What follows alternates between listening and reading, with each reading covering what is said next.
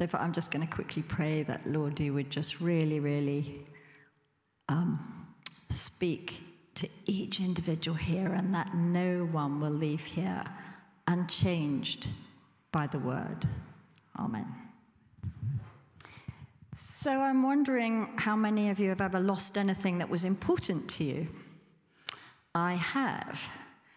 This woman has lost her coin, and it obviously means a lot to her. And I, many moons ago, lost the wedding ring, and obviously I've already, spoiler, it's on my hand, so I did find it.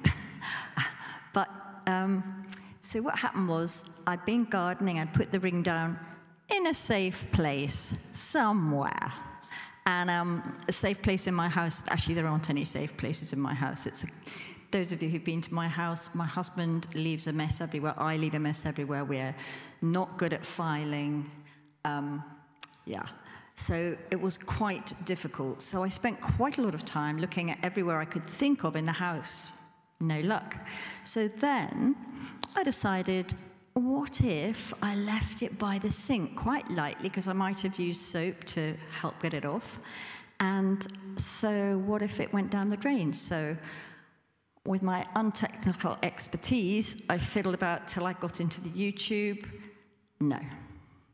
So then I thought, what if it's in the drain just outside the sink? So I went out there, and there's a tiny little drain cover. And I thought, well, I'll just poke a stick through. But of course, after a while, I realized, even if it is in there, how am I going to actually know that I've touched it with the stick? So I took off the drain cover, and then I thought, I'm not putting my hands in there. So I got my marigold, and I put it on, poking around, and then I thought, my hand's not very sensitive with a glove on. I'm going to have to do the disgusting thing and take the glove off and mess around in this mess that's full of yuck. Still no luck. And then I thought, wow, during the day, the clean had been, there was loads of water going through the sink. So what if I had gone round the alleyway into the side, and then there's a big drain cover. With much effort, I got the drain cover off, and I went, this is a Wellington boot job, put my Wellington boots on, got in there with my bare hand. It was quite deep. But after about 5 minutes, I did actually find the ring. Now, during the day, I had, of course, needed a lot of sympathy, and this is pre-social media, so I had picked up the phone and phoned my mother to tell her I was a poor thing. It was also pre-Christian, so I didn't even have anyone to pray. And then I also picked up my phone to my sister, and then a couple of best friends. So when I found my ring, guess what I did? I picked up the phone 4 times and phoned them to rejoice. So I totally understand where this woman is coming from. And the reason there's a close connection between my losing my wedding ring and her just losing what just sounds like a coin, well, her coin was pretty special because in Palestine in those days, the more well-to-do would give 10 silver coins to their wife as part of the wedding. And those coins were worth, each coin was probably worth about a day's wages. So again, not dissimilar to my ring. And of course, in a sense, my ring wasn't massively valuable, but in another sense, in an emotional, sentimental, it means a lot to me way, it was. And it was the same for her. It was very, very important that she should find this ring, her coin. So if we go to this extremely short story, it's placed between the story of the lost sheep and the prodigal son. And there are lots of similarities between the stories. In both stories, the structure is the same, and those of you who heard Nicola last week, it's about lost, found, rejoice as the climax, and then the reverse. It talks about I found it when it was lost, and then I love the climax of rejoicing here in the presence of the angels of God over the sinner who repents. Rejoicing in the presence of the angels of God. So heaven rejoices when someone is found by God. So what are the differences in the story, and why are they important? Well, one of the very obvious differences between the shepherd story and this one is that the central character in this one is a woman. And in Luke, and the first story, and that's very significant. Now, in Luke in particular, but in lots of the books, it's very common for Jesus to tell two stories very close to each other that are very similar, one with a central character male and one female. There's examples of this. For instance, Luke 13, there's the kingdom of God is a mustard seed that a man planted. It's like that. So it's likened to something a man planted. Straight after that, we have it that the kingdom of God is like yeast that a woman hid in the dough. And in fact, between Luke 11 and 15 alone, there are at least, and probably more, 10 instances where men and women are either described as being there, or there are paired similar stories with one central character man and one central character woman. So what was Jesus doing when he did that? He was raising the profile of women. He was re-establishing, or establishing, and for the first time really, how valuable women are. And in that society, that was radical. So, for example, we know he had women as followers. When I was a child, I think I was just kind of told the story that, all his followers were male. But actually, it's not true. When Jesus turns up, his mother and brothers turn up, he points to all the people following and says, "Oh, no, these are my mother and my brothers and my sisters." Now, particularly in the Middle East, if you had a room full of men and you'd said, "This is my mother and my brothers and my sisters," that would have been outrageous. So we know that there really were women there. So he's turning the culture of the time upside down. So if you are someone who feels still in your role, in your job, or at some point in your upbringing, that because you're female, you're less significant somehow to some people, Jesus does not think that. And we know, in fact, that there were women traveling with Jesus, proclaiming the good news, who actually funded his work. So they weren't just allowed along. They were powerful women. And there's that lovely picture. James already read out that, the first people that Jesus appeared to were female, which actually authenticates the Bible a lot more, because it would be unlikely in those days that you would have said that, as a woman's witness did not count in law. So we've got Mary, the very precious story of Mary and Martha, where Martha is allowed to sit at Jesus' feet as a disciple. And that was literally scandalous, because women were not allowed to be pupils. They weren't allowed to be learners. And Jesus is saying, you have the better part. It's good for women to learn and be discipled as well. So the second reason that it's really interesting and important that he chose a woman for this story is that in both of these stories, the shepherd and the woman are illustrations of God's character, of what God wants to do. And in those days, a shepherd being always a man, this one being a woman. And so it's talking about the nature of God and showing that God is both maternal and paternal in character. Now, I don't know how many of you were here last week, but if you, Nicola gave a wonderful sermon on the Good Shepherd, and it was all about the good father. And she was really, we all know that quite a lot of people have a less than ideal situation in their emotional relationship with their fathers. And so for some people, it's quite a block to seeing God as a good God. But it may be that lots of you can relate to God as a good father. But equally, for many people, perhaps they had a good relationship with their mother. But there may be the odd person here for whom that's not a good image. So at the end of this, you can say God has both.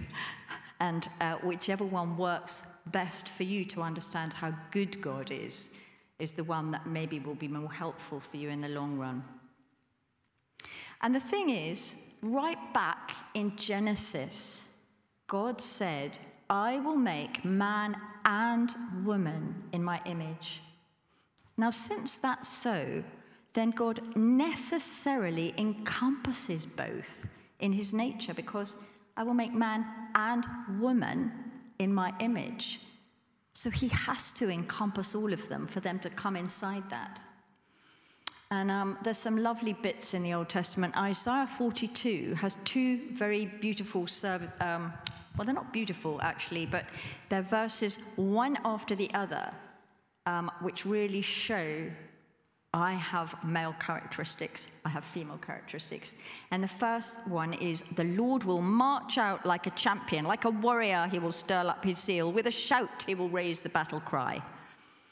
And maybe the odd woman would be like that, but on the whole we would think that's a man. And then it moves immediately to, for a long time I've kept silent. I've been quiet and held myself back.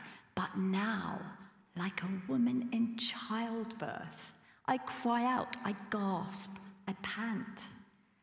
It's a really surprising picture of God making efforts in childbirth, because actually, of course, he's bringing to birth his nation, his people, and he's in pain doing it.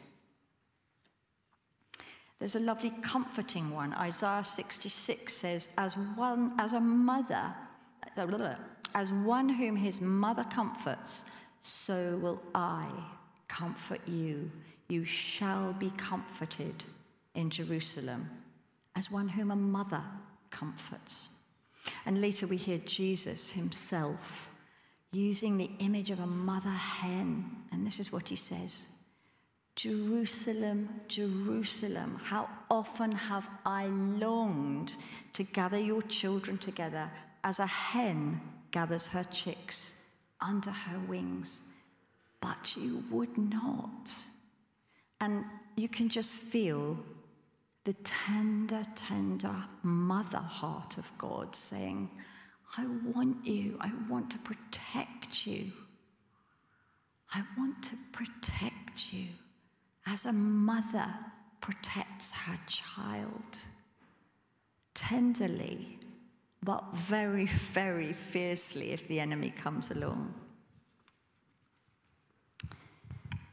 Now, there are other differences in the stories that highlight certain things. So, in the lost sheep story, the sheep was almost certainly in some way scarred, because we know that the shepherd had to carry the sheep. Don't know why I assume it's a man. And that had to carry the sheep, and it was probably had damaged wool as well. The prodigal son is bound to have been messed up by his debauched lifestyle, and he was very distressed. The coin would be very dirty potentially, but the value of a coin does not change whether it's clean or dirty. So it's very important that the value remained the same. And that means a lovely thing for us. So if we have wandered from God and we're a bit dirty for whatever reason, God does not value us less. He values us exactly the same as someone who's virtually, well, nobody's squeaky clean, but you get the idea.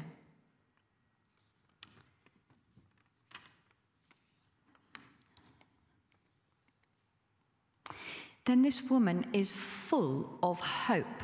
She's really hopeful that she's going to have success in this story. So, for example, the prodigal son, that father waiting and watching day after day, he didn't know for sure that his prodigal son would ever return. And The shepherd, much as he searched, he might have got to the sheep and it might already have been dead. We don't know until the shepherd goes out. But here, the woman is searching diligently and she knows she's going to find it. Now, why does she know? Because she knows she lost it in that house. Now, we're talking about all this taking place in Capernaum. And in Capernaum, the houses it's quite interesting to think of how the houses are made. So they're made of basalt, which is a very black material. So black walls, black ceiling, black floor. They were about the size of a fairly large garage, and they had 7 foot up, they had little 3-inch slits for windows. So can you imagine how dark it is in there and how difficult it would be to see? So no wonder in that story she gets a lamp, and you can see the imagery of Jesus bringing the light into the darkness to search diligently to find this precious, valuable coin. I find that really encouraging with people that I think of who've not yet encountered God or who've strayed away from God, that he is going to search, he is invested in finding them. He is truly invested in finding them, just as the woman was invested in finding her coin, just as I was invested in finding my ring, because of the value, because of the precious value. And look at the lengths that I went to. I got my hands dirty, my life dirty, but Jesus, look at the lengths he goes to. Look at what he invested. So Jesus wasn't just going to get his hands dirty. He wasn't just going to crawl around on the floor looking. What Jesus was going to do, and he knew this when he was telling this story, he knew by then what his end was going to be before the beginning.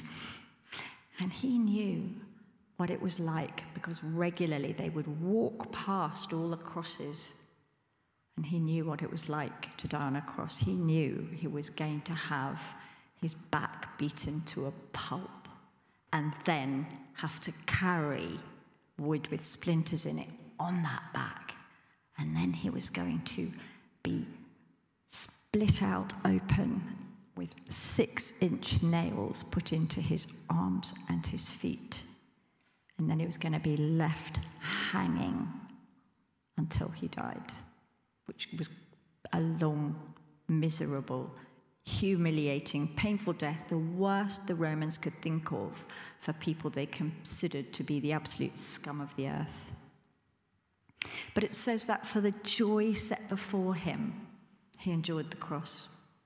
And he endured the cross because he was going to sit in honor at the right hand of the throne of God, but it was for the hope of us ultimately sitting with him, because he'd paid the price for you. He paid the price for me. His loving, searching nature that never gives up. It's that tender mother heart.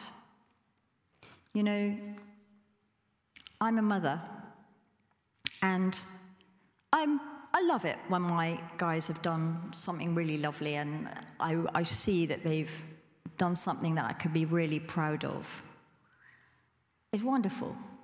But actually, the thing about being a mother is, even if, and I've kind of pictured this in my head a few times, but even if either of my sons was to end up doing something terrible, even if they messed up so badly that everyone else didn't want to have anything to do with them, I would be chasing after them. I would do literally anything to help them, because that's what a mother does. That's what God wants to do. And if my sons did nothing else that was worthwhile for the rest of their lives, I would still say to them, all I want is you. And God the Father and God with a mother heart doesn't need you to prove to him that you're worthy of his love,